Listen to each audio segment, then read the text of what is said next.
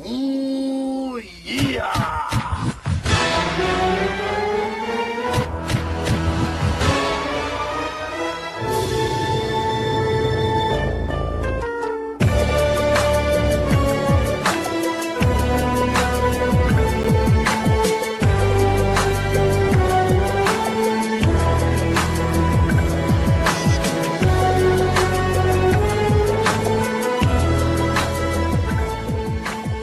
Hello, and welcome to Consumer Culture, the show where Jesse talks about wrestling, while I, your host, Adam, shotgun this rock star and play some Diablo 3. Hello, Jesse, how are you? Joke's on you, I'm playing Spider-Man. You gotta talk more today. No, you piece of shit, you turn it off. Man, I thought we were doing Pastamania for a minute when that music started. I was like, what the fuck? So for like the wrestling episodes, I wanted to pull something for the intro somewhat relevant, and I pulled Ricochet's music. And I was like, because of his match with Pete Dunne. And literally 2 minutes ago, while we were talking, I just had this like stroke of genius of like, I was like looking over the All In card one more time, just like refresh my memory, and I was just like, no, I gotta get Black Machismo's music. It's like wrestling graduation bullshit, and it's great, but like fancy dancy. I played that song so many times my freshman through junior year, because the band played Graduation. Like, we did not have a recording or anything like that.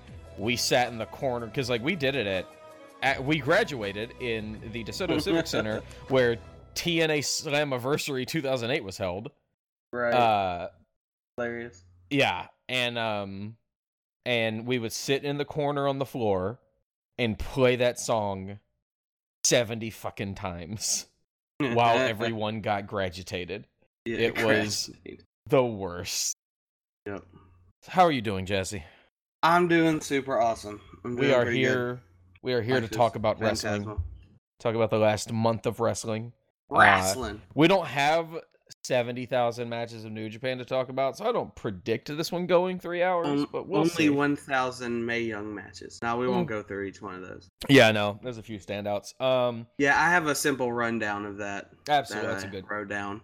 Yeah, I need to like pull up a list of that stuff.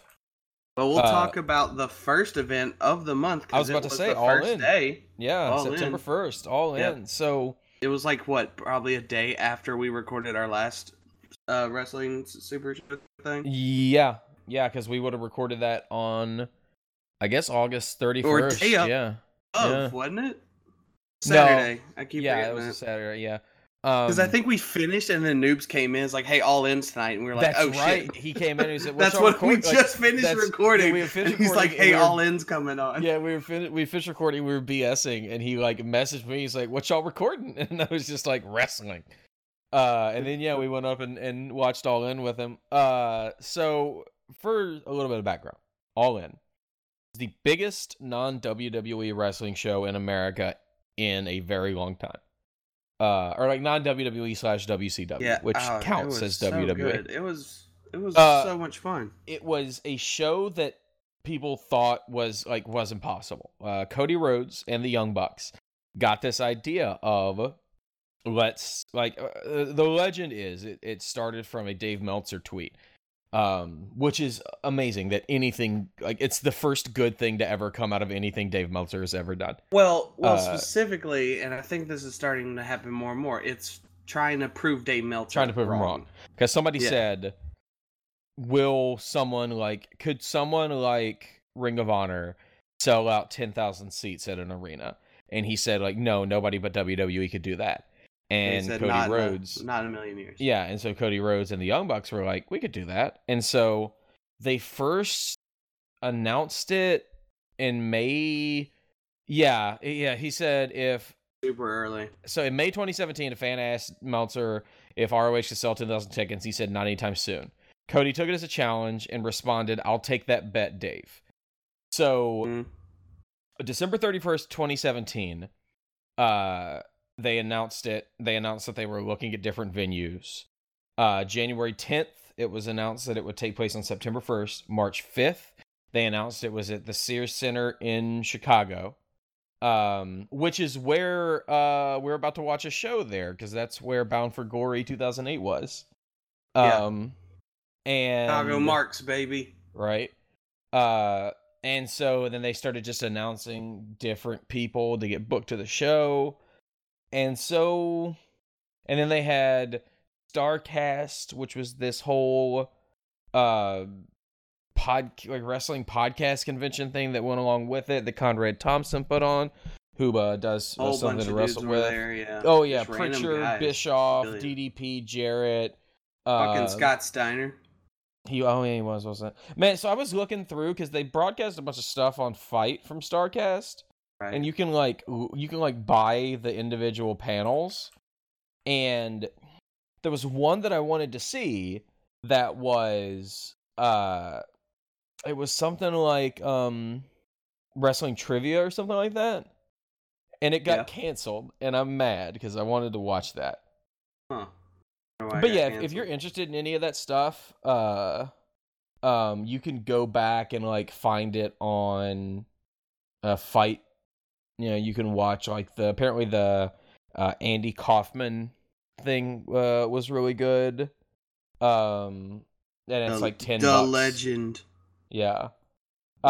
So we go into All In with the pre-show that was on WGN America.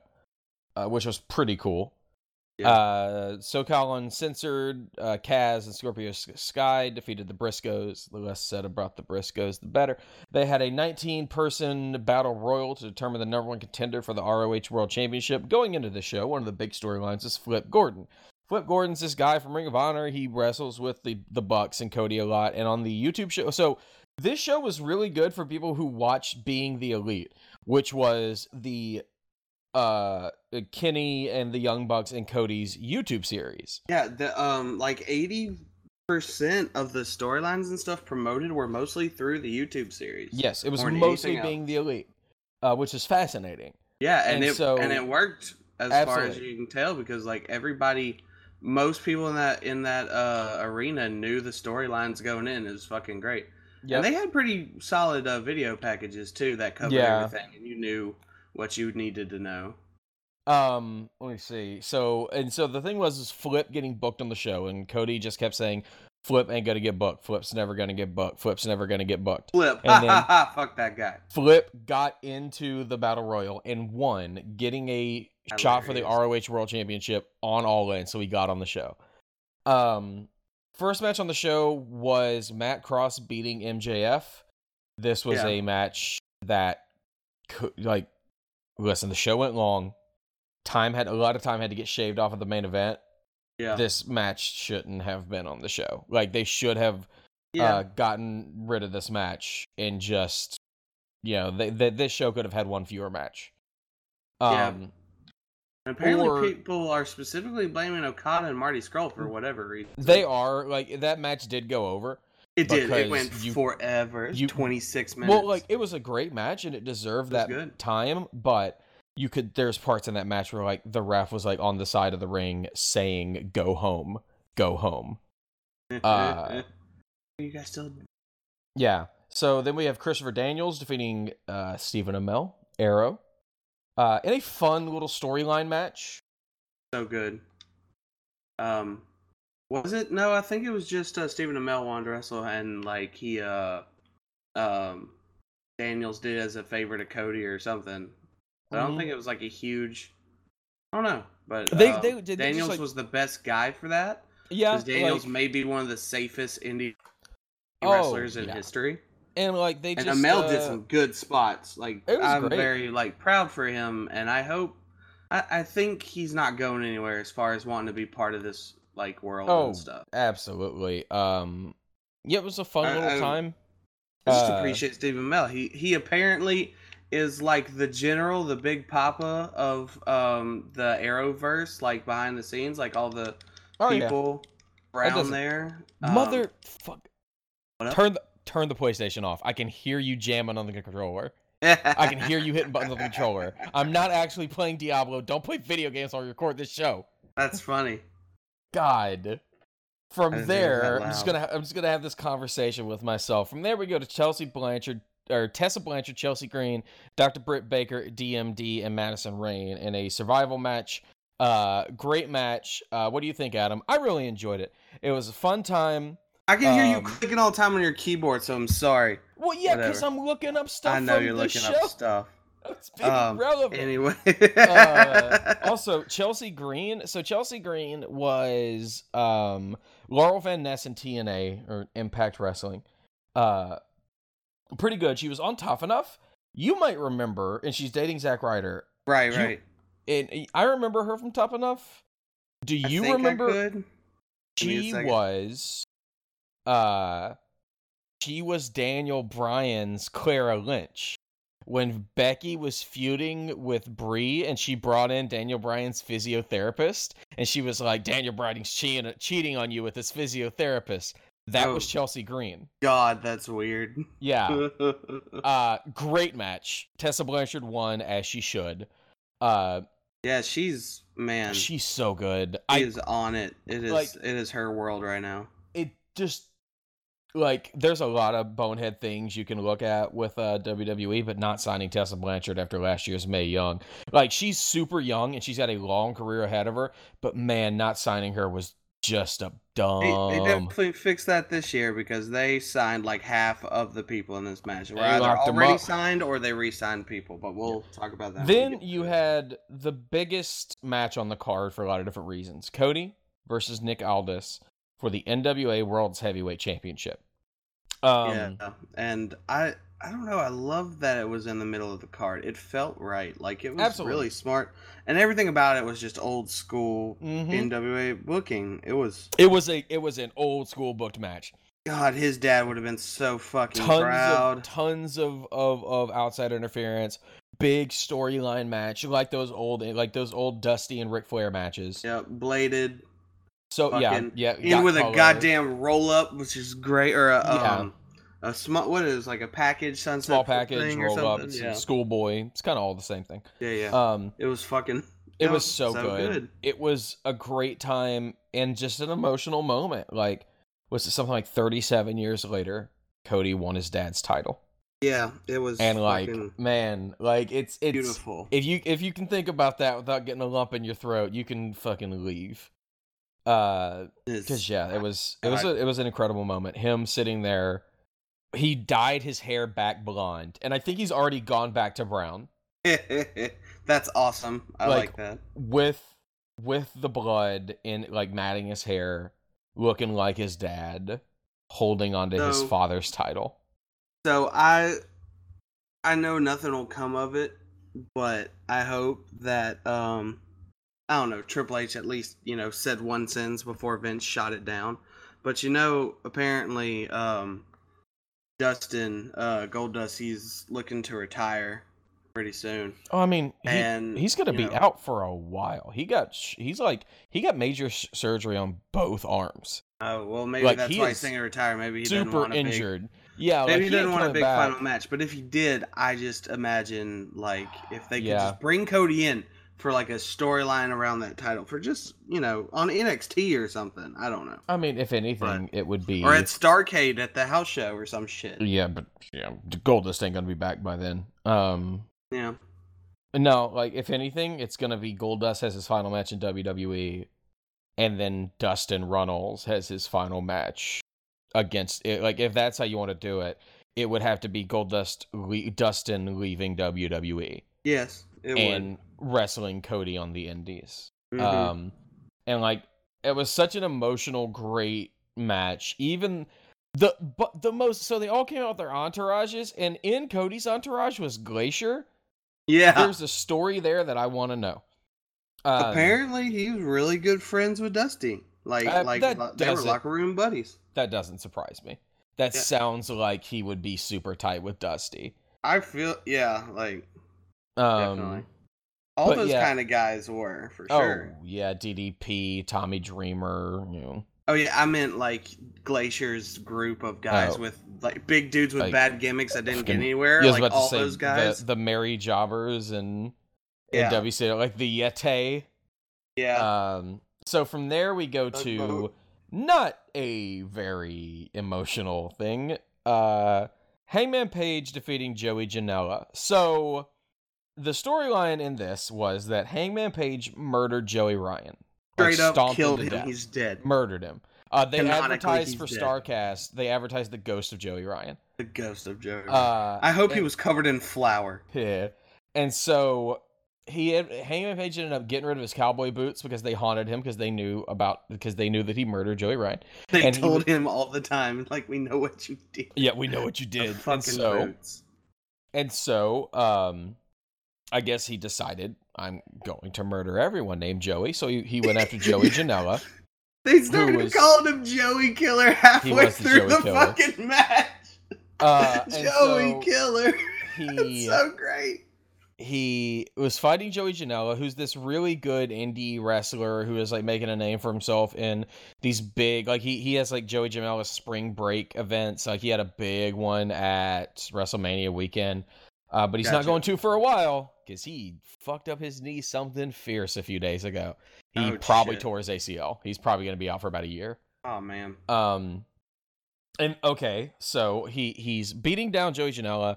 He tries to choke him or asphyxiate him with a trash bag. And then Penelope Ford, the lady who came out with Janela, grabs a trash bag, throws it at Joey, or throws it at Adam. Adam gets the trash bag and his boots fall out of it, which we all called ahead of time. Like when that happened, we were all like, "Oh my god!" When she had the bag, it's like the boots are in that fucking thing. And so he runs away. He ends up beating Joey Janela. The lights go out. There is a video of a dead Joey Ryan in a bed, and the camera pans down to his crotch, where a penis rises to life. 8 men in inflatable penis outfits walk out. The Undertaker organ music. Like Undertaker organ music. They walked out like the Undertaker druids.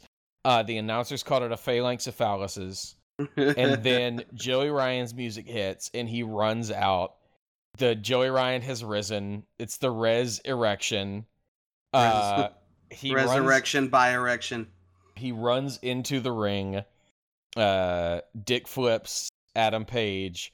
And Adam Page is carried out of the arena by the inflatable penis people. Rest in penis. Everyone just chanting "Rest in penis," and there were shirts up the next day, and it was beautiful. So good. Like it was the type of thing. It was the type of thing that makes me happy and makes me hate people like fucking God. Why can't I remember his name? I just had it. Dave Meltzer? No. Oh my god. What's happening? I'm gonna play Spider-Man while you think of this. Why can't I remember his fucking name? I wish I could help you. Dude who punched Santino. The dude who punched Santino. Fucking. Oh my god. Bob Holly? No. Hardcore Holly. Not Bob Holly. Bob Holly's it. Dude who punched Santino. There's a lot of guys who punched Santino. Fuck. It's in real life. Jim Cornette. Oh my god. Oh, shit.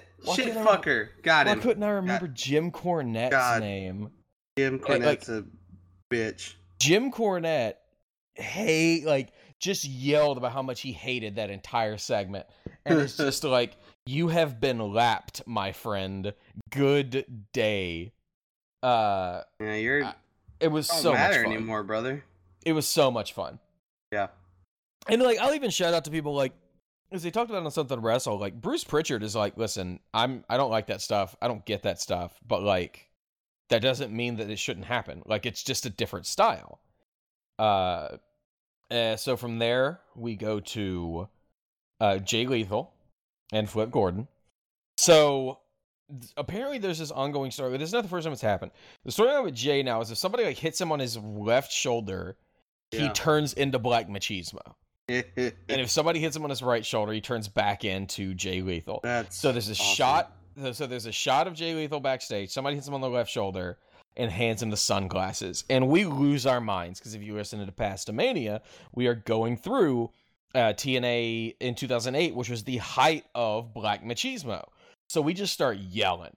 And he comes out with Lanny Poffo, Randy Savage's brother, wearing a shirt. Lanny Poffo's wearing a shirt that is Jay Lethal and Lanny Poffo on it, and it said brothers from other mothers.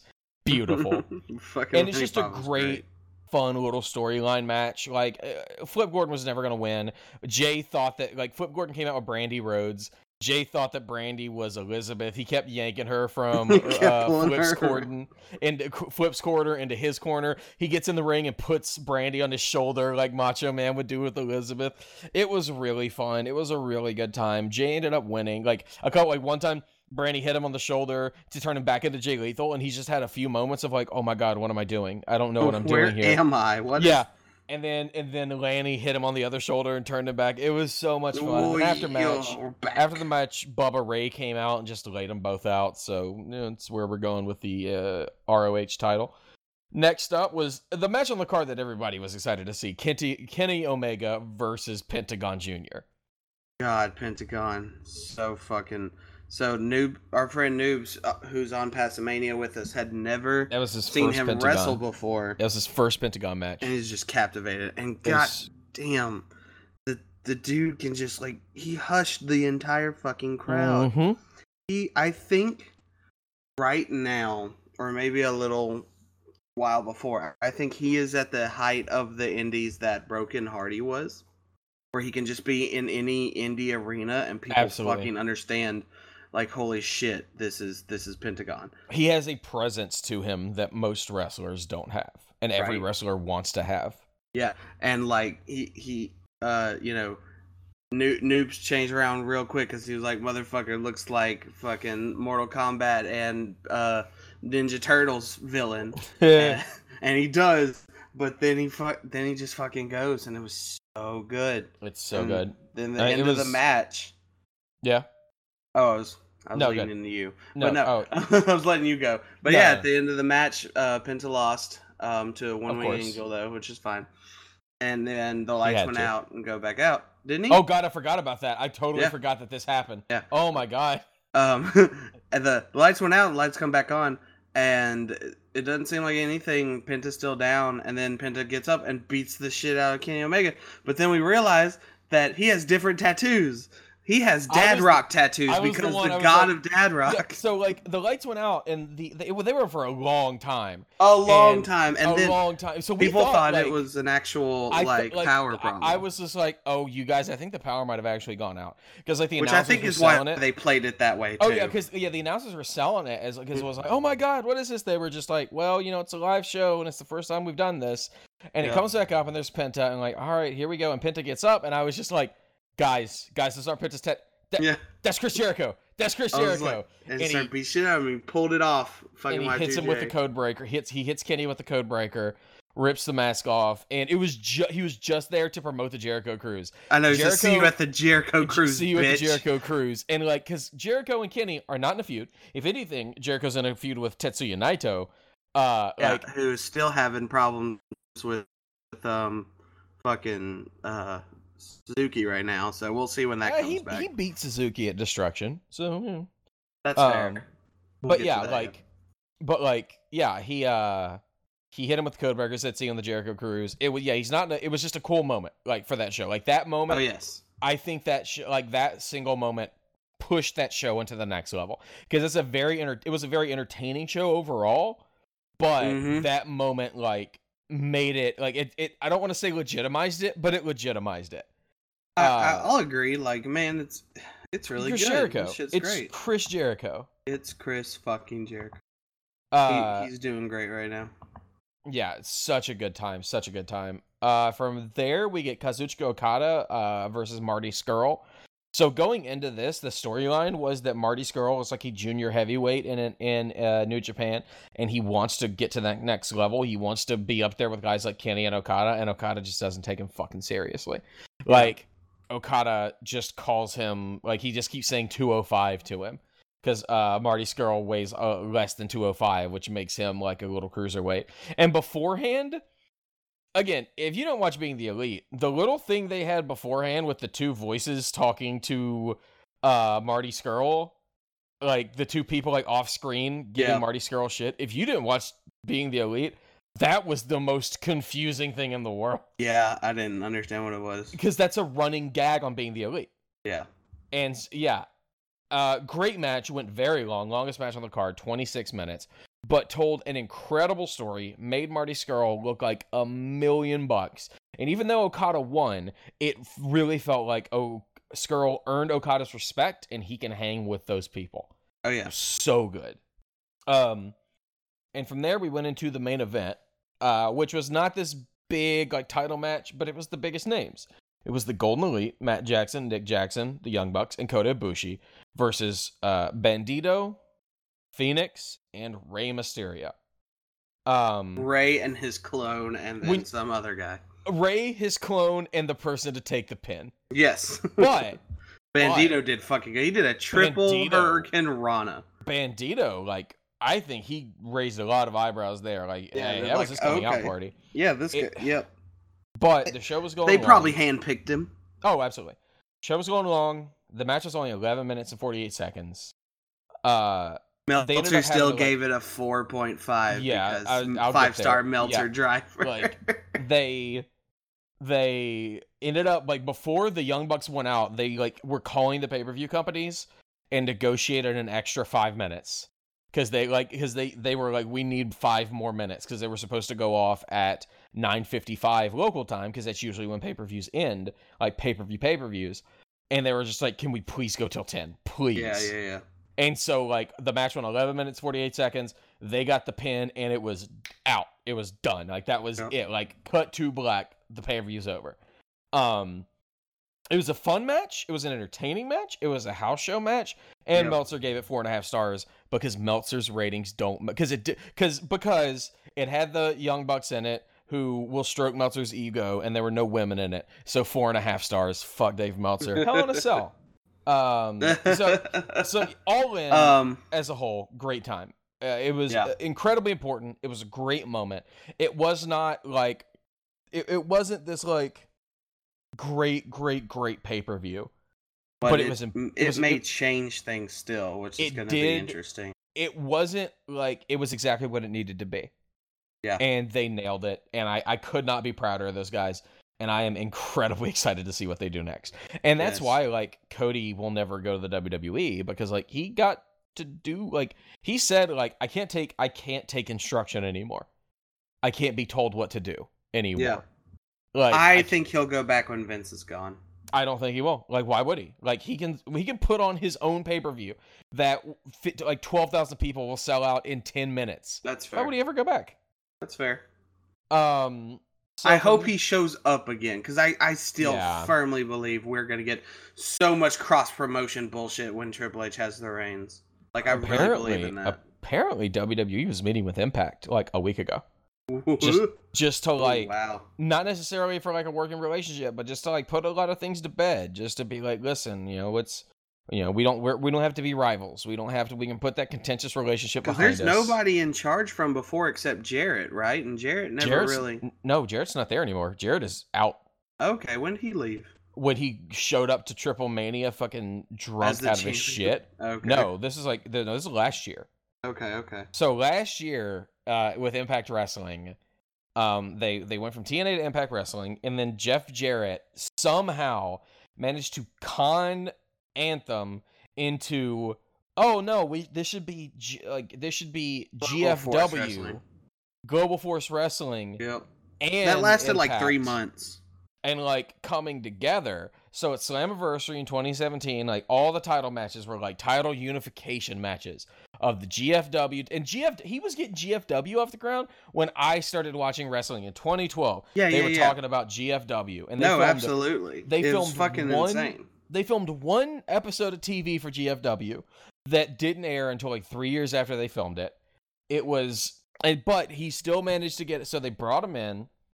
And then at Triple Mania 2017, which was in August. So GFW and everything gets together with them at Slammiversary in June, I think. And Triple Mania, Jeff Jarrett showed up. Let me make sure.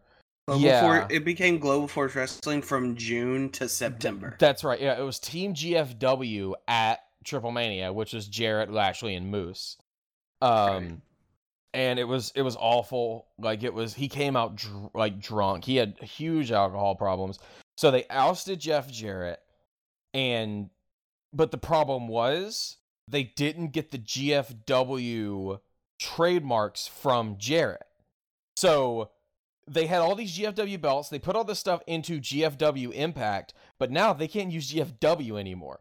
So, like, at Bound for Glory last year, the Impact Championship was the GFW Championship with an Impact sticker over the GFW logo. Sucks. Like, it was a mess. It's amazing. Again, like, just Impact fucking survives. How they managed to get through that. Yep. But, like, 2018 might be the best year they've ever had. Yeah, like, let's go into Impact first, because I've been watching highlights on YouTube. Yeah. Past couple of weeks. They've been killing it this year. Like, they had a little bit of problems around WrestleMania with Alberto Del Rio and all that, but like they do 4 pay-per-views a year now, and they've been great. Slammiversary was fantastic. No Surrender was awesome. The smartest thing they did to like just get a great shot in the arm was get a bunch of Lucha Underground guys. Yep. Fucking Brian Cage is X Division champion right now, and he's awesome. He's just great. Brian Cage is fucking good. He's just good. Beat Matt Sydal at Slammiversary. Yep. Who hasn't been seen on Impact since, has he? I don't know. Not that I've noticed. Austin Aries is like ridiculous right now. He's feuding with Johnny Impact, formerly Johnny Mundo, formerly John Morrison, formerly Johnny Nitro, who is now on the Indies being referred to as Johnny Survivor because he is on the current season of Survivor. God damn it, Johnny! Did you not know that? He is on Survivor this year. Why can't he just be called Johnny or Cool Johnny? Because it's amusing and fun that he changes his name wherever he goes. Like that's I'm not really complaining. Yeah, like I saw a video of it where it was like, I don't remember who it was, but like I woke up this morning, it was like scrolling through Netflix, and I saw something about Johnny Survivor versus somebody, and I looked and I was like, if this is fucking John Morrison, and sure enough, it was John Morrison. Johnny Survivor, it's great. Yeah. Yeah, so Moose turned on Eddie Edwards. Johnny Impact came out to feud. Eddie Edwards is with Johnny right now. They're doing some pretty good stuff in the main event. But Eddie Edwards had a great match against Tommy Dreamer at Slammiversary. Yeah. What's Eli Drake doing? I don't know. The last thing. So this was another thing. The last thing I had watched was some weird, huge Asian guy named Fallah Bahh. Yeah, Fallah Bahh. I love Fallah Bahh. Fallah Bahh's great. Like, he's... yeah. So he's just... Apparently, this is like what I immediately thought of, and it's not really true, but the guy he's with, his name's like MJ or something. Yeah, because I watched for a few weeks where MJ and Fallah Bahh like broke up. Yeah, and he was like, "You're holding me back," and Fallah Bahh MJ read a letter from Fallah Bahh, and it was just like written like Fallah better than you, Bah. you no disrespect, Fallah, Bah. So Fallah Bahh is so good. Yeah, but it makes me think of like the camaraderie that Enzo and Kaz had, except Enzo is the tall one and Kaz is the crazy guy who can't fully speak. But they had a match against Austin Aries, and they wanted Eli Drake to be in their corner since it was technically 2-on-3, and Drake was like, "Fuck you guys." Yeah, like Eli Drake he's like the future of that company. Like, they have signed him for a long-term deal. He is really good, even though, especially if you go back and watch, like Bound for Glory last year, he is the most electrifying man in copyright infringement today. Eli he Drake? is basically just The Rock. Like, he just cuts The Rock promos. Wow. I should look that up. Also, like, speaking of other good people in Impact right now, Trevor Lee. Have you watched Trevor Lee stuff? I missed those. Oh my god, Trevor Lee is so good. He is He's this like he looks like one of the bad guys in Far Cry 5. He's from Cameron, North Carolina, trained by the Hardys, and he is just this hairy looking backwoods guy in the X Division in TNA, and he is so good. Oh my god, he's so good. That's awesome. But so what's had my attention for the most is the ridiculously named but threatening staple of Ohio versus everything. OVE. Which I want to throw out real quick that there's this band, this punk band called Beartooth. They're from Ohio. And they just had a album come out, and the first song on it is called Greatness or Death, and all I could think of is like, man, that'd be a great fucking Ohio versus everything song for them. Like, it would fit so much. But their shit with, as I call the Lucha God Bros, which is Phoenix and Pentagon, has been great. I watched the Texas or the Mexican Death Match or whatever with fucking Legos and staples and shit, and he stapled Sami Callihan's hat onto him and ripped it off. That was awesome. Like, Jesus fuck. So OVE is Sami Callihan, Dave Christ, and Jake Christ. Jake Christ and Dave Christ were the Irish Airborne for a while, in like CZW and like in the Midwest, and they were in Impact. They were a part of, if I'm not mistaken, I think they were a part of Decay. Oh god. Man, let me see. Let me Decay double lasted check. really long because I feel like Decay was when I stopped watching TNA originally. Let me see. It was a stable in pro wrestling. Oh no, it was just for whatever reason I thought they were in Decay. I was incorrect because it was just Rosemary. I don't know why I thought they were in it. Anyway, keep going. But yeah, no, they're so good, the Lucha God Bros are Phoenix and Pentagon, who are brothers, who are two of the most talented people in the world.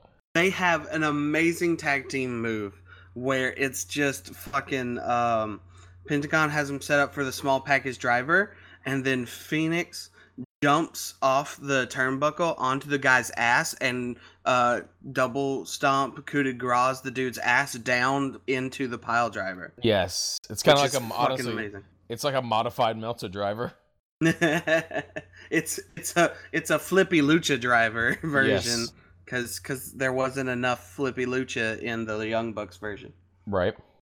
But it's gotten me really interested, actually. Like, listen, I've been telling you for months. I know that Impact has been really good this year. I know. That's why I've been checking it out. Yeah, Impact's what great. Do you want from me? I honestly, I can't recommend it enough. Like, if you just enjoy good wrestling, they have an incredible amount of talent, and it's all like independent, like homegrown talent. Like, is there anybody in there who's made their name in WWE? I don't think there is. At the moment, not really, yeah. Like, closest would be Matt Sydal. Yeah, and then Austin Aries, who left specifically because he wasn't big enough for him. God, fucking... Yeah, like, listen, Impact's great, and Impact is great right now, and it's awesome, but also the top of their card is Austin Aries, so, everything can't be great. Like, yeah, I mean, no, like, Austin Aries is a really Austin great Aries wrestler, is but fine. He's a good wrestler. He's literally there, and he's literally champion because he felt like he deserved to be. Like, and it's Austin a very Aries, Hogan concept. Austin Aries is a very talented wrestler, and he's a shit person, and he is only at the top because he spent a few months in WWE. And for whatever reason, is his wife now, or at least still fiance, is Selena Vega, right? Really? I thought so. I believe you. Let me see. With Andrade Cien Almas, right? He was engaged to Zelina Vega. Oh, they already broke up. Damn. Because they got engaged like last year. I don't know. I can't say. I don't know exactly. Like, there's one line about it on his Wikipedia page, and there is nothing about it on hers. Fucking Wikipedia. Come on, guys. I didn't realize she had a pretty decent run in TNA. Yeah. Zelina Vega. Under that name or something else? No, she was Davina Fly, Rosita. Rosita. Oh, she was Rosita. Okay. Yeah, she was a part of Mexican America. Yeah, in like 2011. Yeah, I forgot about Rosita. Yeah, because Mexican America literally was just taking the place of LAX. Yeah, because it was LAX without Homicide. Yeah, it was. Oh, dude, I think it was one of the guys who worked with Camacho once upon a time WWE. I think I can't remember. Anarchia? No, he was. He was in OVW. He was never in TNA. Okay, never in WWE. But yeah, she was in. She was in. She wrestled all the freaking. I forgot Mickie James was in TNA for a little while. Oh yeah. Yeah, she. God. Oh, they had the Knockouts Tag Team Championships, and they lost them, and then they tried to regain them against Eric Young and ODB. Yeah. And then she was on the Indies for a while, and then came to WWE. I don't know if she's playing her or if she's the stunt double, but she's AJ Lee in the upcoming. She's AJ Lee in the upcoming Paige movie. Oh, that's cool. Yeah, she's playing AJ Lee. Okay, that's cool. I found something on Selena Vega. Her Twitter, August 10th, was, I'm saying this once, we are not together and haven't been for a long time, and we're certainly never married or engaged. Yeah. So, there you go. Austin Aries strikes me as the kind of guy who would go around saying that he was engaged to someone that he's not. Yeah. He is that type of douchebag. Oh, yeah. No, he's totally arrogant. Arrogant as fuck. Because, why wouldn't she say yes? I'm going to just say exactly. No. I'm Austin Aries. The thing that broke Austin Aries for me is there was one time where he was in TNA and the ring announcer messed something up. And he, cut her off in the corner. And got up on the ring and just shoved his crotch in her face. What? Yeah. Austin Aries sucks. He's too much of an arrogant dick. Yeah, he's just a piece of shit. He's just at his core a bad person.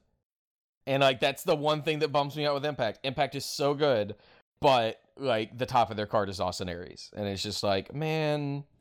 They should have given it to Moose, but I digress. Let's go into Hell in a Cell. Hell in a Cell.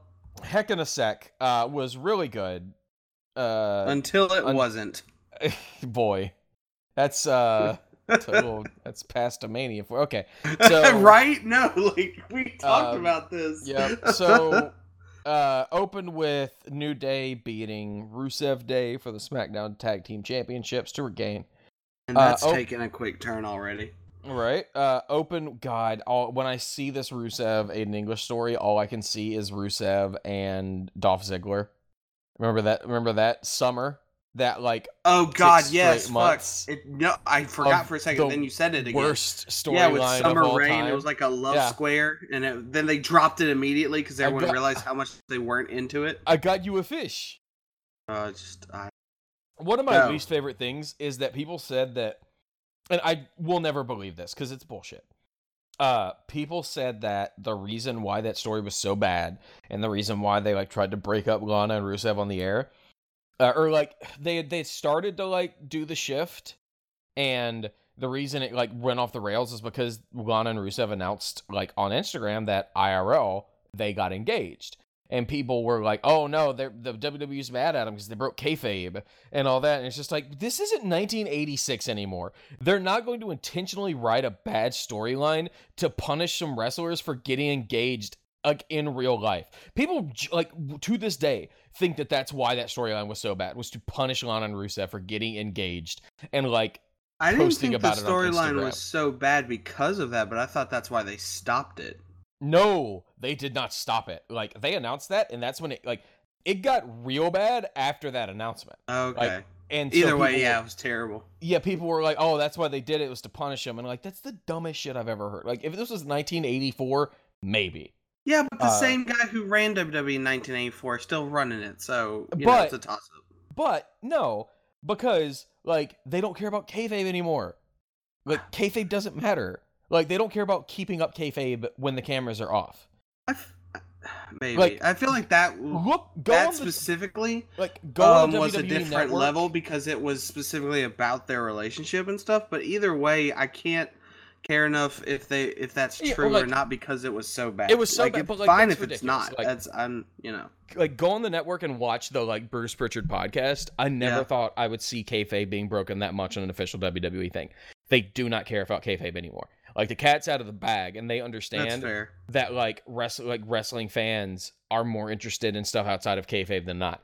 They're not gonna, and also, I mean, I don't know what breaks kayfabe more than the fucking 1 hour stand up Mick Foley had about the Hell in a Cell match. Exactly.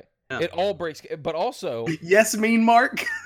Also, did you watch that? Yes, I did. It was really good. He called him Mean Mark. It's like, I didn't actually say that. Don't tell him I said that. Jeremy Borash was the moderator. Yes, he was. That was so cool. Good for him. He's growing some weird, scruffy beard thing.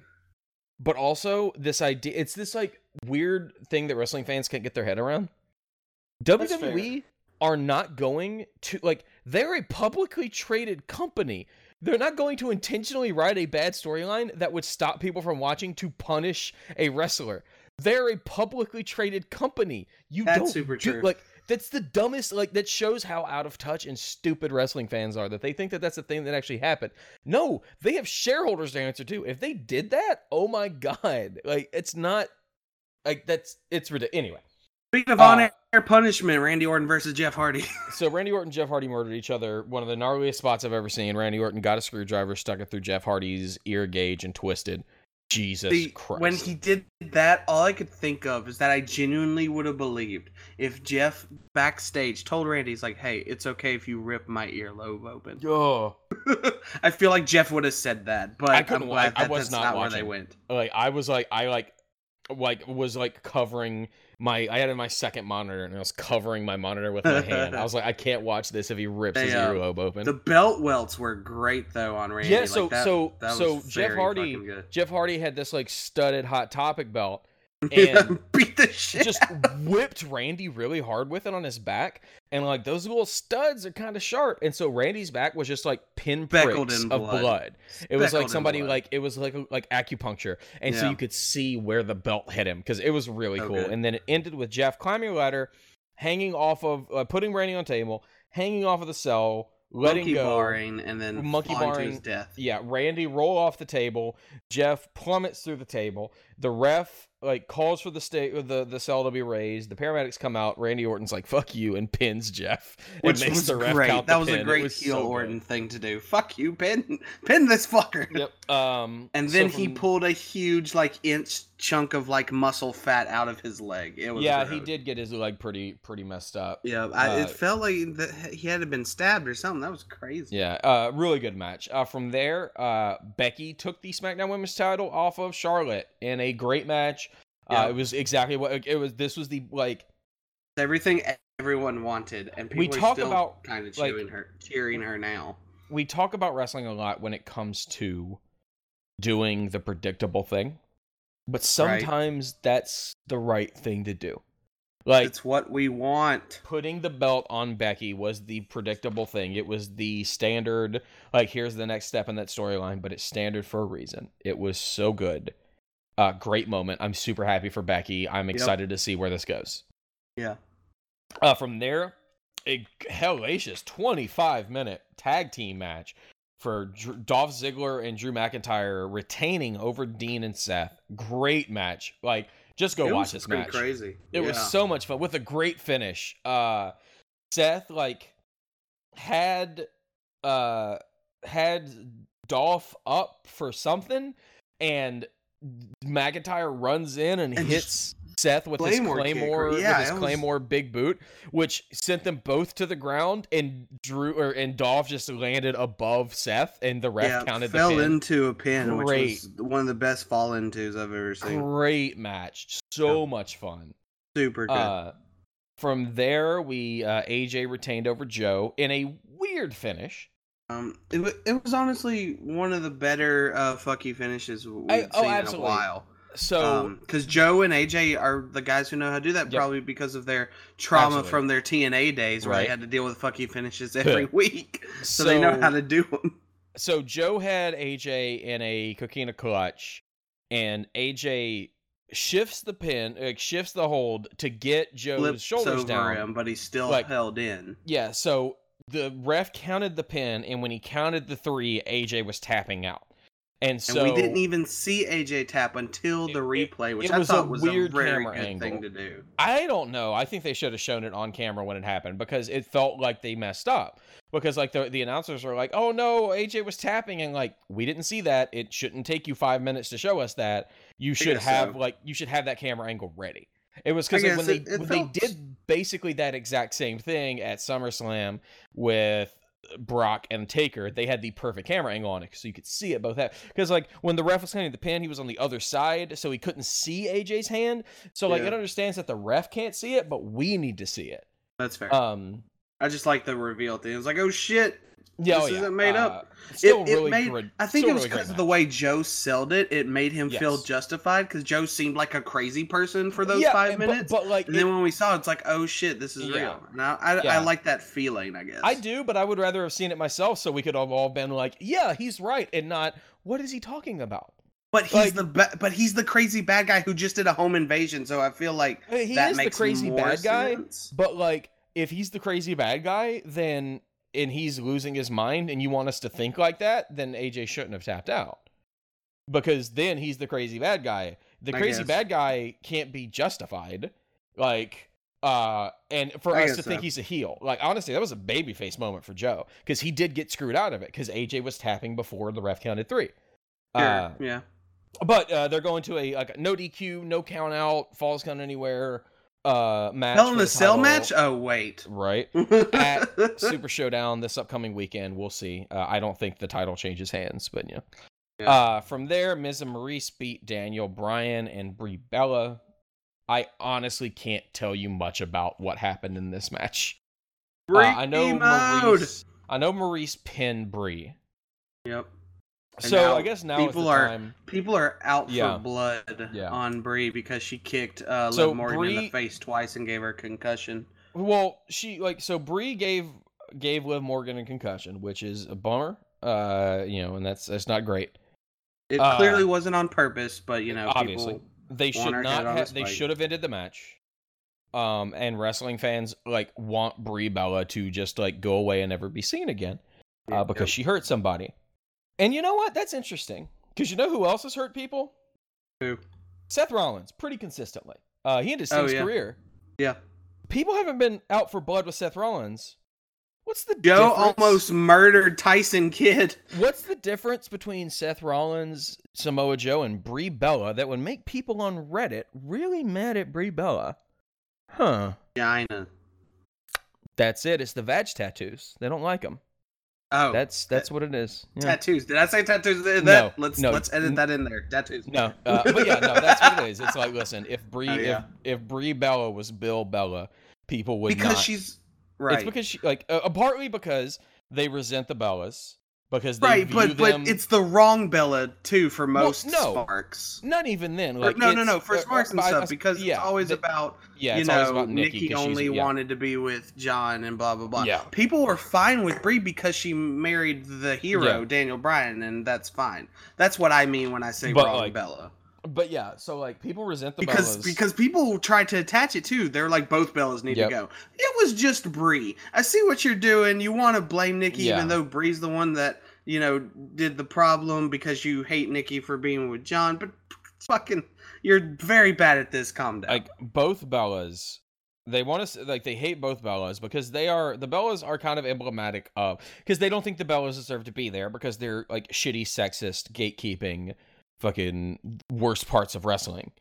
If anything, the Bellas deserve to be there more than most. They are more improved. The Bellas than Kelly, than Maria, than every single pretty valet diva that came in the last, from 2007 to 2015 or 14, whichever one. Every single person who came in that couldn't learn how to do stuff, the Bellas are honestly the only ones who figured out how to wrestle. The Bellas put in so much work and they care so much, but they're still pretty models, and so these people don't they resent them, and it sucks. And it's like when they said that, like, the first thing that came out where it's like, oh man, the main event of Evolution might be Ronda Rousey versus Nikki Bella, people got so mad, and I was just like, yeah, Ronda Rousey doesn't deserve to be in that. Like, no, wait, it's Nikki. Like, what are you talking about? Nikki, if anything, Nikki deserves to be in that more than anyone, because like she had to, like Nikki and Natalya. Like Nikki, Bria, and Natalya, those are the three that are still here who fought through the worst doldrums of brawn candy matches. Natalya doesn't have a singles match at Evolution, does she? I don't know. No, like there are hardly any matches made at Evolution. Like it's still true. Like we don't really know much. I still think Alexa Bliss versus I mean, if Alexa's back, Trish Stratus. What happened to Alexa? I don't know, but she's hurt. She's out of the mixed match challenge. Oh shit! Yeah. Fuck. Ember Moon is Braun's new partner. No, okay. Yeah. We'll see. I don't know. I don't know how bad it is. Yeah. And somebody else is out too. Somebody else got hurt. That had to get replaced. I don't remember who. All right. Anyways. But yeah. Yeah. Like, the Bellas deserve to be there. The Bellas are incredibly talented workers. Brie is shaking off the ring rust, and like obviously, like it's like what happened sucks, and you can't defend it. But Brie didn't do it on purpose. It happens. Seth Rollins broke John Cena's nose, robbed Finn Balor of a year of his career, and almost paralyzed Sting. Like, you cannot come foaming at the mouth for Brie Bella and give Seth Rollins a pass. You can't. Like, there's only one reason why you do that, is because you're a fucking Reddit bottom feeder shit goblin who needs to go the fuck away. Because, like, you don't belong here anymore. You are the worst of wrestling. Go home. Then Ronda Rousey beat Alexa Bliss. But it was a 12-minute match, and it was done very good. Alexa actually got in some offense. It was much better than the SummerSlam match. Much better than the SummerSlam match. I would say it was about 50-50. Alexa was really good in that. I don't think she lost anything at all. Like, I remember you were talking about, you felt like... Oh, no, maybe... like, she didn't lose anything in this match, but she hasn't... Like, this should have been the SummerSlam match. I get it. This should have been the SummerSlam match. Yeah. And you can't have that squash match at SummerSlam and then make up for it with this. Like, why this not? is a step in the right... Well, this is a step in the right direction, but that doesn't make up for the SummerSlam match. The SummerSlam match was unacceptable. Like, you can't undo that with a decent match at Hell in a Cell. You can't unring that bell. That match still happened. And it still made Alexa look terrible. I guess. I don't Like, know. Alexa was a fighting champion. She's one of the most dominant women's champions in years in the WWE. And you have her get steamrolled in 4 minutes by Ronda Rousey. I don't think she was ever a fighting champion. Her whole concept was being underhanded. No, she was underhanded, but she still beat people definitively when she had to. Like, she won matches clean. She beat people. Like, she would go underhanded, she would get in your head, she would cheat if she had to, but she would still fight. And they completely, like, all that got thrown out the window. Like, her years of, like since 2016 where she got called up and won titles and was at the top of those divisions and was great, and all of that gets thrown out the window to put the title on Ronda Rousey and make her look like a joke. They made her look like a joke. I don't feel that way, but I guess it's just... Like, that'll just be something I'll hold on to. Because it didn't bother me at all, because it's Ronda Rousey and it kind of expected. Exactly. Like, they didn't bother you because it's Ronda Rousey, and obviously she matters more than Alexa Bliss because that's how the WWE has positioned her. Well, I wouldn't say she matters more, but... In the hierarchy of WWE, obviously Ronda Rousey beat Alexa Bliss that bad, but, like, that's more emblematic of the problems with the way the WWE is treating Ronda Rousey. Is because it is at the expense of everyone else. It is at the expense of the entirety of the Raw Women's division. Because she leapfrogged everybody. She is now the only person that matters. And she squashed Alexa Bliss in 4 minutes at SummerSlam.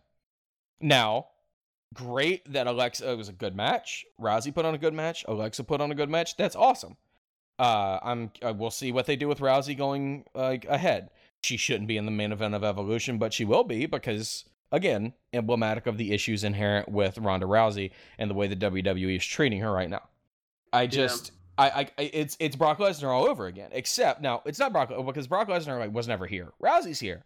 Rousey's here week in, week out. She's a house show. She's putting in the work. Good for her. But like she hasn't earned any of this. Yeah. Like people like Natalya, people like Alicia Fox, Mickie James, people like the Iconics on SmackDown, people like, Ruby Riott. Yeah, especially Ruby Riott. Just thrown to the side. Like, they have just been steamrolled by Ronda Rousey so she could take the title, and just none of them matter. The only person it's been the problem that they've had in a while in the women's divisions, in that it was Alexa and Charlotte. Those are the only ones that matter. But they would have like decent storylines, and they would put people over, and they would like bring people up. Like Ruby Riott came out of her championship match earlier this year against Charlotte in a better place than she was before she went into it. Even in a loss, you can do that. And they did that with Alexa. They've done that with Charlotte. They did that with Naomi. They are not doing that with Rousey. Nobody's coming out of a Rousey match looking better than when they went in. And I don't think that's a Rousey problem. That's not her problem. I think she'd be fine putting people over. I think she'd be fine putting on these like competitive matches and making other people look good. It's just the booking. They don't want to book her to do that. Yeah, and I don't. The problem we have with Brock Lesnar, I don't know who they'd have beat her. Yeah, that's the thing. Yeah, like, oh, hey, you've given Ronda the title. Wonderful. Where do we go from here? Like, where they still want her and Charlotte for whatever I was about reason, to say, but I feel like Becky has should deservedly leapfrog her. And I don't know what the fuck they're doing with Asuka. I mean, after that Carmella feud, I don't think it's a terrible idea to have Asuka off TV for a little while. Yeah, I think Asuka was damaged more by the Carmella feud than this with Alexa I think Bliss. Asuka was damaged as much as Alexa was. Like, the problem I think Asuka was damaged more was what I was saying. I know. I think Asuka was damaged just as much. Okay. But yeah, it's the problem was, it's what we talked about before. Like, you could have that exact feud that Carmella and Asuka had. Just put somebody else in there. Put Naomi in there.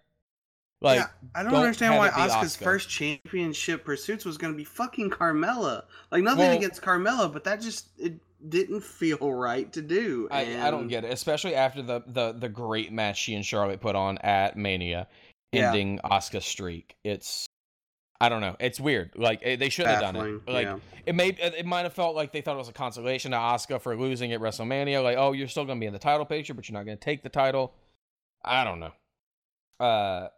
So from there, we got one match left. Roman Reigns versus Braun Strowman, which was 24 minutes and 10 seconds and was really great for about 22 minutes. Yep. They put on a great hard-hitting match. A lot of hard spots from Seth Rollins, Dean Ambrose, McIntyre, and Ziggler all came out. They all ran out, got on the top of the cell, took a bump off the side through the announce table. Great match. And then Brock Lesnar's music hits, and we don't know where the fuck we are. Where are we? If I thought ahead of time, I would have put his music on the soundboard. His music hits to make me feel like shit again. No, thank you. His music hits. Paul Heyman comes out. Brock Lesnar follows him. Brock kicks the door of the cell in. By the way, Mick Foley was special guest referee, and he got maced in the face. Yeah, Paul Heyman maced Mick Foley, and Brock Lesnar hit Strowman and Reigns with F5s, leaving them laying. Another referee came in and declared the match a no contest. Making Hell in a Cell. Making Braun Strowman the fourth person to lose their Hell in a Cell championship match. They should have they should have given him the Money in the Bank match on Raw the next night. They should have been like, hey, that was fucked up. Here's your briefcase back. But I suppose not. So I had a moment where I saw like Strowman became the fourth person to fail in gaining a championship in their cash-in match. And I could not for the life of me remember who the third person was. Let me see if I can do this. Oh boy. For whatever reason. John Cena. I know his name. Damien Sandow. Then. Yeah, huh? Fuck. Hold on. Yep.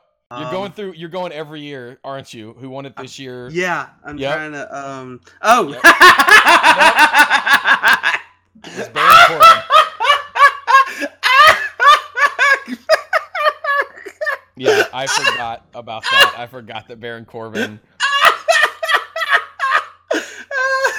We need like a commercial break, like me. Technical difficulties. Yes, that'd be great. Fucking just like, Baron fucking Corbin. Baron Corbin. We'll be back after these messages. Sorry. Yeah. Baron Corbin lost because John Cena like shenanigans him out of it. But I was also just picturing the look on his face when he realized he could cash it in that night when he lost, and everyone's like, "Cash it in!" They're like, "You idiot, cash it in!" Yep. Oh god damn. So all of this was just like WWE is in a weird this is place. 2 years in a row, isn't it? Yeah. WWE is in a weird place right now because their next like traditional standard pay-per-view is Survivor Series in November. Right. So we've got the Super Showdown coming up next Saturday on October 6th, which is going to be Triple H versus Taker, Lashley and Cena. Like half of these matches are house show matches, half of these matches matter. Triple H and Taker, house show match. Lashley and Cena versus Elias and Kevin Owens, house show match. Bryan versus The Miz to determine like the number one contender, real match. The Shield versus Braun Strowman, Ziggler, McIntyre, house show match. The Bella Twins and Rouseys versus the Riot Squad, house show match. AJ Styles versus Samoa Joe for the title, real match. Cedric Alexander versus Buddy Murphy for the Cruiserweight Championship, real match. Also, Buddy Murphy has to win that match. Cedric has had a great Cruiserweight Championship run. It is at an end. They are in Australia. Buddy Murphy's Australian. He has to win that match. And he deserves it because, man, him in the two Cruiserweight tournaments, Buddy Murphy's fucking proven that he's good. Not part of a shitty tag team. They were just not greatly booked. He's the juggernaut. He's so good. He's very, very good. I can't remember. There was one match. He just fucked shit up. I think it was one of the Lucha guys. It was great. Then you have Tozawa. No, not a Lucha guy. It was against Tozawa, and that match was madness. Yep. Then you have New Day versus The Bar for the SmackDown Tag Team Championships. That's a house show match. Asuka and Naomi versus the Iconics, house show match. Becky Lynch versus Charlotte for the Women's Championship, real match. Yep. That's what they're doing. There, it's interesting. From there, you go into. So from there, you go into Evolution, which I just clicked on, and I now know the finals for the Mae Young Classic. Fuck, I would have told you no because Yeah. Damn it. So I'm gonna scratch off the who do you think's gonna be in the finals question. Yeah. Let's go to the Mae Young Classic. We're almost there. We got Alexa Bliss versus Trish Stratus, Lita versus Mickie James, Kairi Sane versus Shayna for the NXT Women's Championship match, and then you're gonna have the Raw Women's Championship, SmackDown Women's Championship, and the NXT UK Women's Championship, all defended, and maybe like the women's tag team match or something like that. We'll see. And then you have on November 2nd what happened. Like the fallout from Hell in a Cell, which is WWE Crown Jewel, which is back to Saudi Arabia. Which is Roman Reigns, Brock Lesnar, and Braun Strowman in a triple threat match. Because why? Because it's gonna pop a really good it's because it's a house show match and like it's gonna get big manly men. Because it's gonna get a good it's gonna sell tickets. Because it's big manly men in Saudi Arabia, and that's what sells. Yeah. Also, apparently something at Crown Jewel is gonna have something called the WWE World Cup tournament. Yeah, I heard about that. I hope it's good. I hope it's awesome. Yeah, I don't know. I don't know. It's all literally the only information we have is the first ever WWE World Cup tournament to determine the best in the world. Yeah. I mean that's cool. Hopefully it's good. I'm into that. Just like WWE is great at doing Let it be a Triple H tournament, not a Vince tournament. Yeah, that was going to say they're great at tournaments if Triple H is booking it. Let it be the Mae Young Classic and Cruiserweight Classic, and I would Dusty love to Rhodes. see that. I hope it's like a real World Cup where they can have maybe one or two guys, but it's going to be interesting if it's all like determined through house show stuff or what.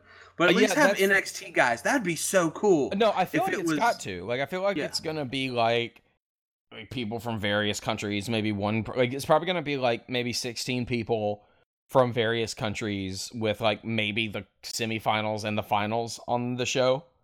And the rest happening on like NXT or house shows or even on Raw or SmackDown, maybe 205 Live.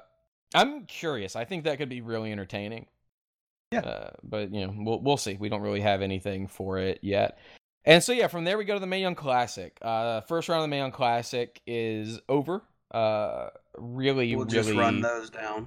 Really great matches. So we've got Meiko Satomura, who beating Killer Kelly, who's like the legend. Did you see the article they put on WWE.com when they announced that Meiko Satomura was in the tournament? No. It put her over. Oh yeah. So the video package put her over. Like she is. I mean, they basically said in so many words, Asuka and Kairi Sane and Io Shirai wouldn't even exist without Meiko. Yeah, like there's her little thing on the website. Meet the boss, not the boss, the boss. The final goal, the last boss. That's right. The last obstacle en route to victory. Meiko Satomura, a competitor who has attained the highest available ranking in Japan, Yokozuna, as a result of a 23-year career that began when she was 15 years old. Her kicks make opponents regret their career choices, and her Death Valley driver creates tremendous business for chiropractors. Satomura has put her blistering strikes to good use in the ring under some of the highest pressure imaginable. As the founder of Sendai Girls Pro Wrestling, she has been a formidable advocate for women's wrestling in her own right. A living legend in every sense of the word. It's clear that anyone looking to win the Mae Young Classic will have to go through Satomura to do it. Good luck with that. I don't know if they ever put anybody over that hard, ever. But that's she deserves all of that. Mm-hmm. Absolutely. So good. Great match. Madison Rayne lost to Mercedes Martinez, which I'm only happy for because I really like Mercedes and I wish NXT would sign her, but as far as I know, she's not into it. I like Mercedes Martinez as well.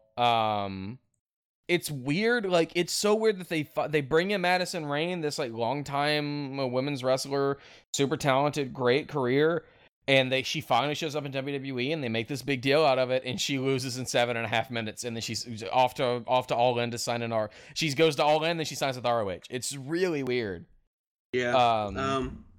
Then we have Lacey Lane beating Vanessa Craven. I don't remember much about Lacey Lane. She's literally Ember Moon 2.0. She's cute, small black girl with braids and weird colored eyes, and she jumps around and does stuff, and she's fine. And I'm not really trying to be insulting by calling her Ember Moon, but it almost feels like, okay, we got to collect them all now. We have fantasy. We have fantasy ass-kicking black girl. Now we have ninja black girl. I'm sure that's right. She was the basketball player. Yeah, she was trained by the Dudley Boys. Yeah. Yes. She's really good.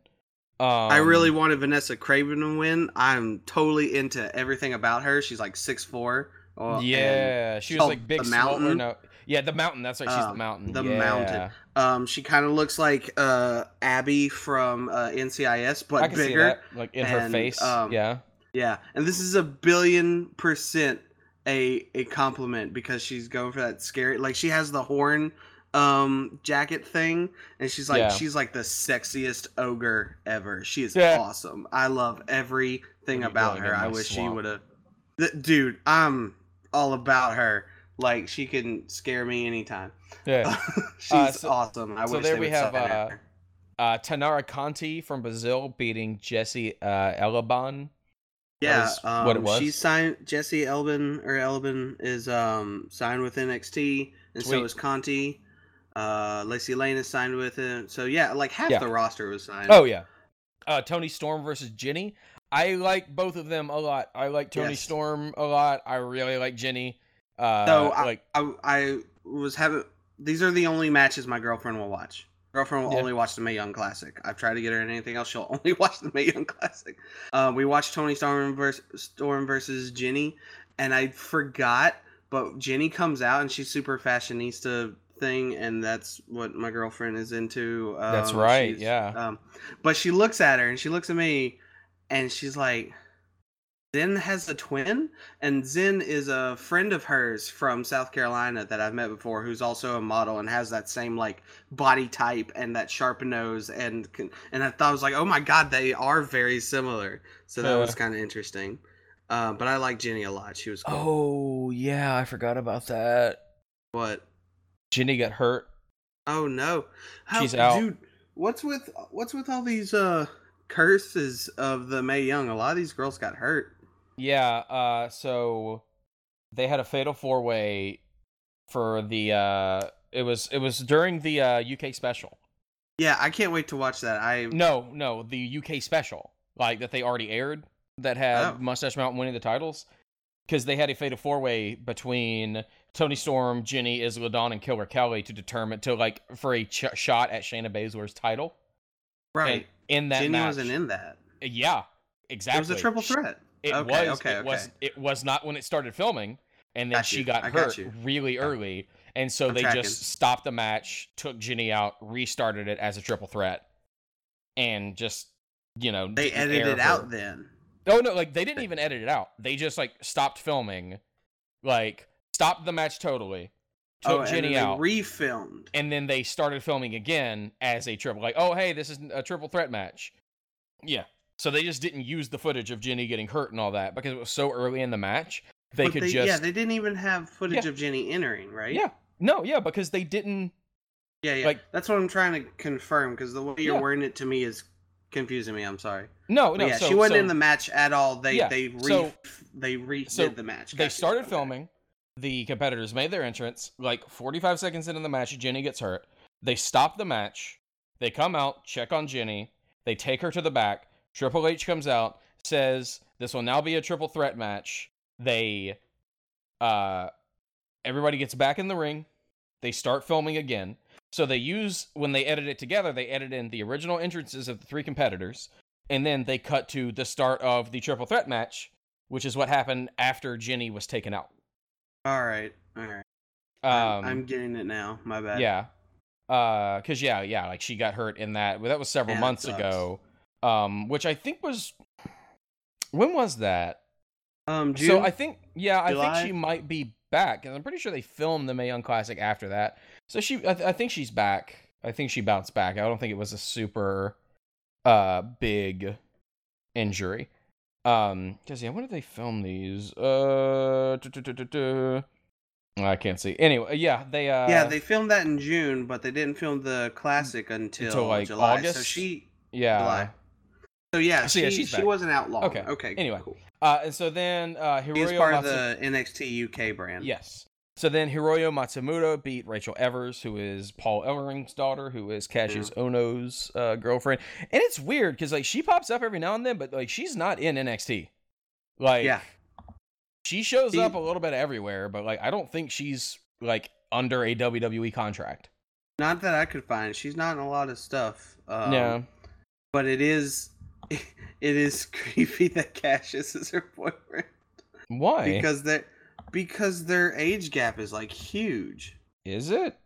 She's 25. How old's Cassius Ohno? 38. Cassius Ohno's 38? Yes! Oh my God. Did you not know that? He doesn't look it. All right. But yeah, so no, when they said that they were his boyfriend, I was like, oh God, Cassius, I didn't realize that you were that kind of dude. I knew that they've been together for like a little while. Like they've been together since for over a year. Gotcha. Yeah.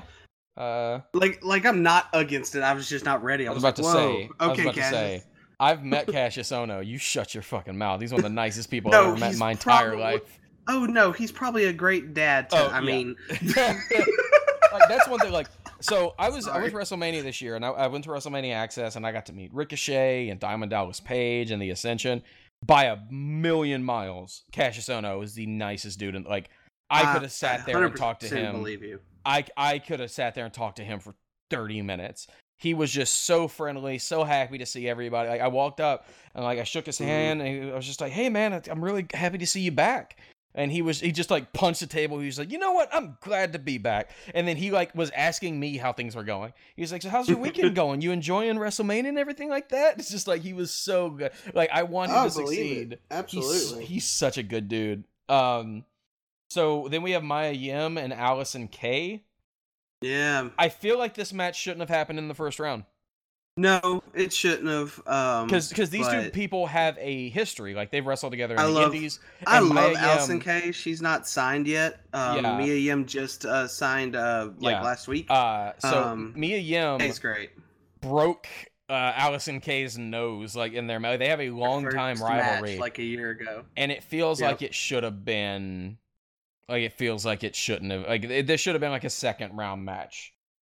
But it wasn't, because Mia Yim has to go over Caitlyn in the second round, who beat Kavita Devi, who is an Indian wrestler, who was, I forgot that she was in. So good though. I forgot I missed her, actually. I forgot that Kavita Devi was in the Women's Battle Royal at WrestleMania. Yeah, I when they said it, I was like, yeah, she was. Yeah, and yeah, real Caitlyn's quick, great. Allison Kay's finisher is the Big D, which is a discus lariat, and I love everything about that. Lariat, and it was just like, she like the video package beforehand, just like, yeah, my finisher's the Big D, and I just like looked at my computer screen and was just like, I beg your pardon.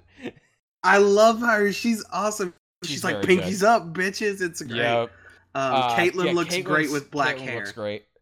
She's a tattooed black hair Evanescence concert going MILF and yay for everything. Caitlyn's great.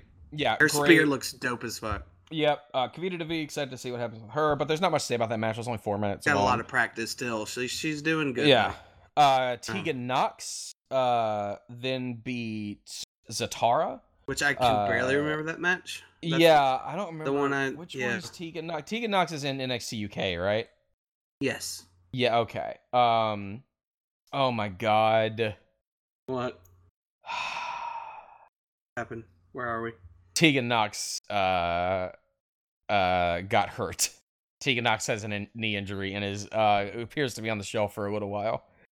No, this isn't good. Because after that, we have Isla Dawn and Nicole Matthews. Yeah. Nicole Matthews just got banned from working in the United States because she was on the wrong visa, and she's going back to. She wasn't even on the wrong visa. Yeah, she didn't get a work visa, and then she came to the U.S. and worked. Like, you cannot come to the U.S. just like with like a travel visa and do a job and get paid for it. You have to have a work visa. She didn't get a work visa, and so she is banned from like the U.S. for 5 years. Yeah. Who won that match? It was Isla Dawn, right? It was Isla Dawn. It was Isla Dawn. No, it was Nicole. I'm sorry, it was Nicole.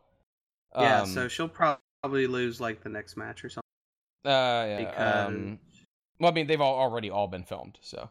Right. I'm just saying, like, for later, predicting ahead without giving it away, since we both accidentally found out the final. Yeah, I'm trying to remember Isla Dawn. I don't remember much about her. What was her gimmick? She's the Scottish witch girl. Yeah, that's what I thought. I like her a lot. So this is me being annoying, but I hate and find it very like insulting that they put subtitles on Scottish people. I think that's kind of shitty. I understand where you're coming from, but also like, it's still English. Fucking try. Come on. It is English, but come on, those Marvel mouth motherfuckers. Like, listen, like that's racist. No. Listen. If I have a Southern accent. It can get stronger depending on what I'm doing. I would not be insulted. How worked up you get? Like, I would not be insulted if I was on Scottish TV and they put subtitles under me. Like, that's. I think where it started bothering me was all the issues I read about the first Doctor Who when they came back. What was his name? I lost his name. That guy. Christopher Eccleston. Yeah, Eccleston. The whole thing was about how he was Scottish and he wasn't going to connect with the British people and but that's more of a Britain problem, not an American problem. We're talking about America right now. I don't think it's that far. That might make it worse. That's a British problem. Speak American? No, it's because the British people don't like. It's because the British people are shitty towards the Scottish people. Because the British people are shitty towards the people that they still rule. Like that's more of like an empire problem than a language problem. Like that's I agree. That is bad. I still don't understand why it's a language problem. It's still English, but it is. But like, me. Listen, that shit can be hard to pick up on. Like, I ain't gonna fault anybody for watching Snatch with the subtitles on. Like, when Lock, Stock, and Two Smoking Barrels came out in the U.S., the DVD had a translating book in the case because there was so much slang and stuff like that Americans just don't know. Like, you need, like, English is not always... slang is one thing. But, like, even then, like, you still have to, like, English is not always English. Like, there's a lot of stuff there. It can be hard to pick up on. Again... Pretty sure Don was just talking about normal stuff. Listen, that's not just Scottish. I've seen that plenty on TV with people from Louisiana and, like the Panhandle of Florida and Deep South Alabama. You got to put subtitles on them because you can't understand what the fuck they're saying unless you are from that specific area, and that's fine. It just means that more people can understand what she's saying. She can get her point across more. Like, if anything, it's more clarity, which I think is a good thing. But I like Isla Dawn. Like, I understand where you're coming from. It is English, but, like, a lot of people can't pick up on that stuff. Like, a lot of people, for a lot of different reasons. It's an accessibility thing more than anything, and more accessibility is always better, I think. But I like her gimmick a lot. I don't know if she's been signed, but man, I hope so. I like her a lot. She's in NXT UK. Okay. Yeah, she's so good. And then next we have Rhea Ripley versus MJ Jenkins. Both are signed. Rhea Ripley is in NXT UK. MJ Jenkins doesn't have a lot of experience. He's just doing the Performance Center still, I think. Yeah, Rhea Ripley. I love Rhea. I love how, like, a good 30% of the women at NXT UK are Australian. Right? It's a great inclusionary thing. Yeah, MJ Jenkins, is that that's not No, I'm sorry. No, it is not Cedric Alexander. Yeah, she looks like he's later. She has similar hairdo, and it threw me off. So then we go love Rhea into... Ripley because she's just a 6-foot metalhead, and it's sexy. Then we have Kacy Catanzaro. And... I was about to say a match that you could put a gun to my head, and I could not tell you anything about this match. It was very similar, honestly, to Lacey Lane and Vanessa because Kacy and Lacey are like the same height, and so is Reina Gonzalez and Vanessa Craven. It was 2 6 feet. It was a 6-foot woman versus a 5-foot woman, and the 5-foot woman won for both. Kacy Catanzaro. Yeah, she's the American Ninja Warrior person, right? Yeah, which I watched like all those seasons, and I remember she got signed back in like February or March. I was like, that's cool. I didn't expect her to be in this tournament so quickly. She did a great little spin turn thing, gymnast style thing off the ropes. That was really cool. And from both of them are in NXT. Yeah, from there we go to Io Shirai versus Xia Brookside. I like Xia Brookside a lot. Yeah, she is, of course, NXT UK because she's Bobby Brookside's daughter. I like her a lot. She has a great look. Mm-hmm. She's very talented. I am very excited to see what she can do. Oh my god, that fucking like Hurricane Rana that Io Shirai landed on her fucking feet. Yep. Man, that was insane. The double knees that she hit Xia with. Oh my god. Yeah. So good. That looked like murder. That looked like an axe swing. Yeah. Io Shirai is the one that like she got signed and it was just like, oh, okay, so she's gonna win. She's because she was apparently booked to win last year's, but she got injured, so Kairi kind of filled that void. But she didn't. She didn't sign until like 3 months ago. Sign. No, yeah, that's what I'm saying. They thought she was going to, but then she got injured, so she didn't, and she went back to Japan. Oh, okay. Io Shirai. Kairi Sane, and then another girl from the same promotion. I can't remember her name. It's like Mia or something. They were Stardom, the three. Yeah, they were the three that after Asuka got acquired by NXT 3 years ago, Dave Meltzer said those were the 3 best women's wrestlers in the world not signed by WWE. Were they okay? Left. So I know Kairi Sane and Io Shirai were both a part of the Black Lotus Triad on Lucha Underground. Was the third person also? Oh man, I forgot about that. Maybe they were both on Lucha Underground for a one-off match. Yeah, so she there was like a neck injury. Yeah, that like it wasn't like Io got injured. It's like they discovered an injury that they had to They had to work. She had to work on before they could bring her in. But yeah, she's great. I'm super excited to see where she goes. She's awesome. Good for her. Also, looking at her Wikipedia page, she was in. It was Mau Iwatani. Yeah, it was those three girls. That's funny. Okay, nice. They must have known what they were doing. So then we go to Zeuxis defeating Ariel Monroe. Ariel Monroe is the wife or girlfriend of Cedric Alexander. They have a baby mama. Have a kid together, and incredibly talented. Oh my god, so fun. She's so good. All about you touch my hair again, and she was right. Over as fuck. She lost. She lost to Zeuxis or something on those lines, who is a luchador, and she is a luchador in that nobody knows what her name is. I don't know if she signed, but I think they want her to. Yeah, I think I looked up. They hadn't signed her yet because they don't have any women luchadors. They do not. Because, I think it might have been one in the tournament last year. Anyway, good match. Yeah. I hope they sign Ariel. Ariel's super, because she's like Big Swole, which amused me because at UCPWS, Universal Championship Pro Wrestling South in Memphis, Tennessee, at the Rec Room every other Friday, there's a guy who wrestles named Big Swole Justin Cole, who comes out with a protein shake and a shaker and shotguns it before the match. From there, we go to Deonna Purrazzo and Priscilla Kelly. Yeah, it was a fun match. Purrazzo looked really good. Yeah. Yes. She's in NXT, or she's going to debut soon. I think she'll probably fill in the gap whenever it gets gutted again. Yeah, she showed up in the September 19th episode of NXT. Yeah. Her official TV debut was August 22nd. She was in a tag team with Dakota Kai. Against Aaliyah and Lacey Evans on the most recent episode of NXT. Man, I really like Dakota Kai. Yeah, she's great. She's so good. She's very super. She's fucking cute. She's just a very cute person.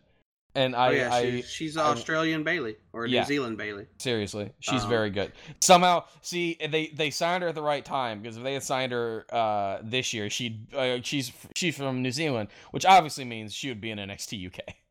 Right. And then last match was Karen Priscilla Kelly is just a Southern Paige. Like, she just looks like Paige. Kept getting flashes of Paige the whole time. Good. And so last match, Karen Q versus Zia Lee. Fun match. Chinese women signed. Zia Lee is from China. Karen Q is from New York. From Chinatown, New York. Chinatown, New York. Yes. Oh my god! So horrifically, the most white people thing in this entire tournament was Karen Q and Zia Lee coming out. Not a lot of pops or whatever. No boos. Just quiet. Oh no! But they bow at each other. And then they do, crouching tiger kung fu poses, and the entire fucking center just gets their feet like, what? Takes pictures and freaks out. It's the biggest pop of the first round. I thought you were talking about when, I don't remember if it was Karen Q or Zia Lee, but fucking Michael Cole in the announce booth was like, she said she was going to make me some dumplings. And it was just like, oh my god! What was that? It was one of the two. This match. It was this match. But no. That's Michael Cole who gives a shit. But no. Yeah. They do fucking crouching tiger, hidden dragon poses, and the entire arena gives the biggest pop of the first round to me. I swear it was huge. I was like, oh my, this is the most peopling. That's Full Sail. That's Full Sail. No, that's not Florida. That's Full Sail. That's smarky. Like, every person in that crowd is really mad at Brie Bella right now, because those are the types of people that go out of their way to go to matches at Full Sail. Like, that's why you don't. That's why you don't have takeovers at Full Sail anymore, because they don't deserve them. So that's about it. Anything else? Like, we got got Super two of the best matches of the month was I'm sorry, I forgot. Ricochet NXT. versus Ricochet and Pete Dunne. Ricochet Pete Dunne. Watch that at the least. It was fucking amazing. Good. Masterpiece. It had a foregone conclusion because of the storyline, but it was fucking like all the finger shit that Pete Dunne was doing. Ooh, God, he's so fucking good. I just looked at the camera like I was on The Office. It's so fucking good. And then it was so good. But like that match could have very easily been 5 minutes and then broken up like with that ending. But they let him go for half an hour, and it was it was so good. And let's run through Destruction super quick, just the highlight matches. Kenny Omega and Tomohiro Ishii, probably as far as I've seen in the 4 years of watching New Japan, the best match Tomohiro Ishii has ever had. It was very good. Did you got that match? Fucking great. I watched it. Like their match at the G1 was good, but this was, I think, twice as good. It was so good. And especially near the end where Ishii was like, "No, you have to finish me." Yep. Like, I will not go down until you put me down. That was beautiful. It was so fucking good. Good. And then Taichi, which is like a super intense, crazy opera guy, beat Goto for the Neverweight Open title. Yeah. Naito beat Suzuki. He's crazy. And then so Naito we had got his for Suzuki, which is a 32-minute match that I'll probably go watch because so the big thing was Tanahashi was defending his Wrestle Kingdom main event championship match against Okada because Okada and he drawed in the tournament. Tanahashi beat him. Afterwards, Jay White runs out, who also beat Tanahashi in the tournament, and is a stablemate of Okada. They're both in the stable Chaos, but Jay White is this big heel. He attacks both the guys with a chair. Yoshihashi runs out. Titus O'Neil's down the ramp, and just gets cracked with the chair and gets busted open.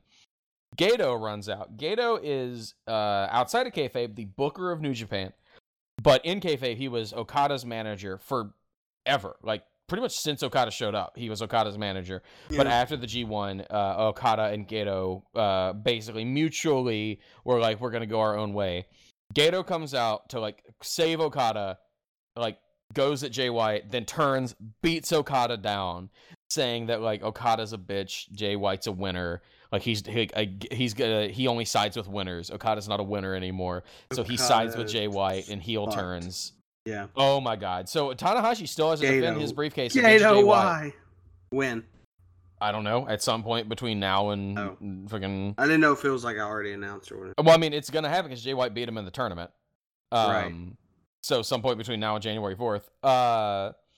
And then tonight, actually, when we're recording this on September 30th, and it's gonna go up today. So September 30th, it is Fighting Spirit Unleashed in Long Beach, California. It is Christopher Daniels and Frankie Kazarian versus Chase Owens and Hangman Page.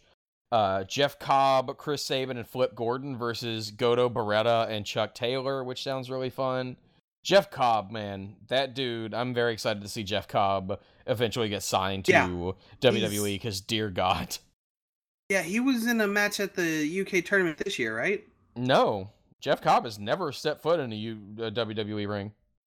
Not Jeff Cobb. Okay. Yeah, Jeff Cobb. Jeff Cobb is Matanza Cueto. Like he. Yeah. Cueto. That's it. Yeah, that's it. he. I think he just signed a new deal with ROH. Oh my God, he was in a tag team with Matt Riddle called the Chosen Bros. Yep. He won PWG's Battle of Los Angeles this year. Nice. He's so good. Yeah, then he's definitely probably gonna get signed soon because PWG. Oh my God. Is their scouting lands for WWE right now. He is so good. He is like for a guy his size. Oh my God, yes. Also, I remember when Matanza came and he did like a standing shooting star press. He's fucking like 300 pounds, 260. Do a standing shooting star. Fucking hell. His finisher. He gets him on a fireman's carry and then spins him around a bunch, like spins his opponent in the air a bunch, and then throws him out to the side. It's called the F5000. Yes. So we've also got Taguchi Japan, which is Hiroshi Tanahashi and Kushida versus Jay White and Gato. Be interesting. Will Ospreay versus Marty Scurll for the semifinal match in the Junior Heavyweight Championship tournament. Whoever wins that will go on to face Kushida at their next big show.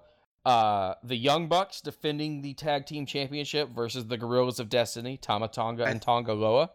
I think they're totally going to lose it. I think so, too. The Tongas are just going to have all the tag belts and then not give a shit. Juice Robinson versus Cody defending his U.S. Heavyweight Championship. And then the main event, Okada and Ishii versus the Golden Lovers. The Golden Lovers. Such a good show. I'm very excited for that show. It's going to be so good. I think they do that live since it's in the U.S.? I 100... Yeah, like, I bet if you go look at the New Japan World right now, it's probably like... Yeah, it's probably going to be on New Japan World tonight. Like, I don't think it's going to be on Access TV or anything. Right. Oh, no, wait. I've got New Japan. Oh, no, yeah. I was about to say, because, Access TV... It will be on Access TV... Because they have the American filming rights, right? It will air on Access TV on Friday, but it will be streamed live on New Japan World.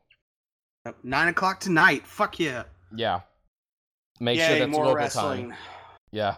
Oh. Well, I would hope so since they're in Long Beach. Yeah, no, that would be 7 o'clock there. Yeah, makes sense. So yeah, that's about it. I think that's it. Anything else? Randy Orton is still attacking whatever babyface happens to go up against Shinsuke Nakamura for whatever reason. It's a weird thing. I don't get it. But interesting.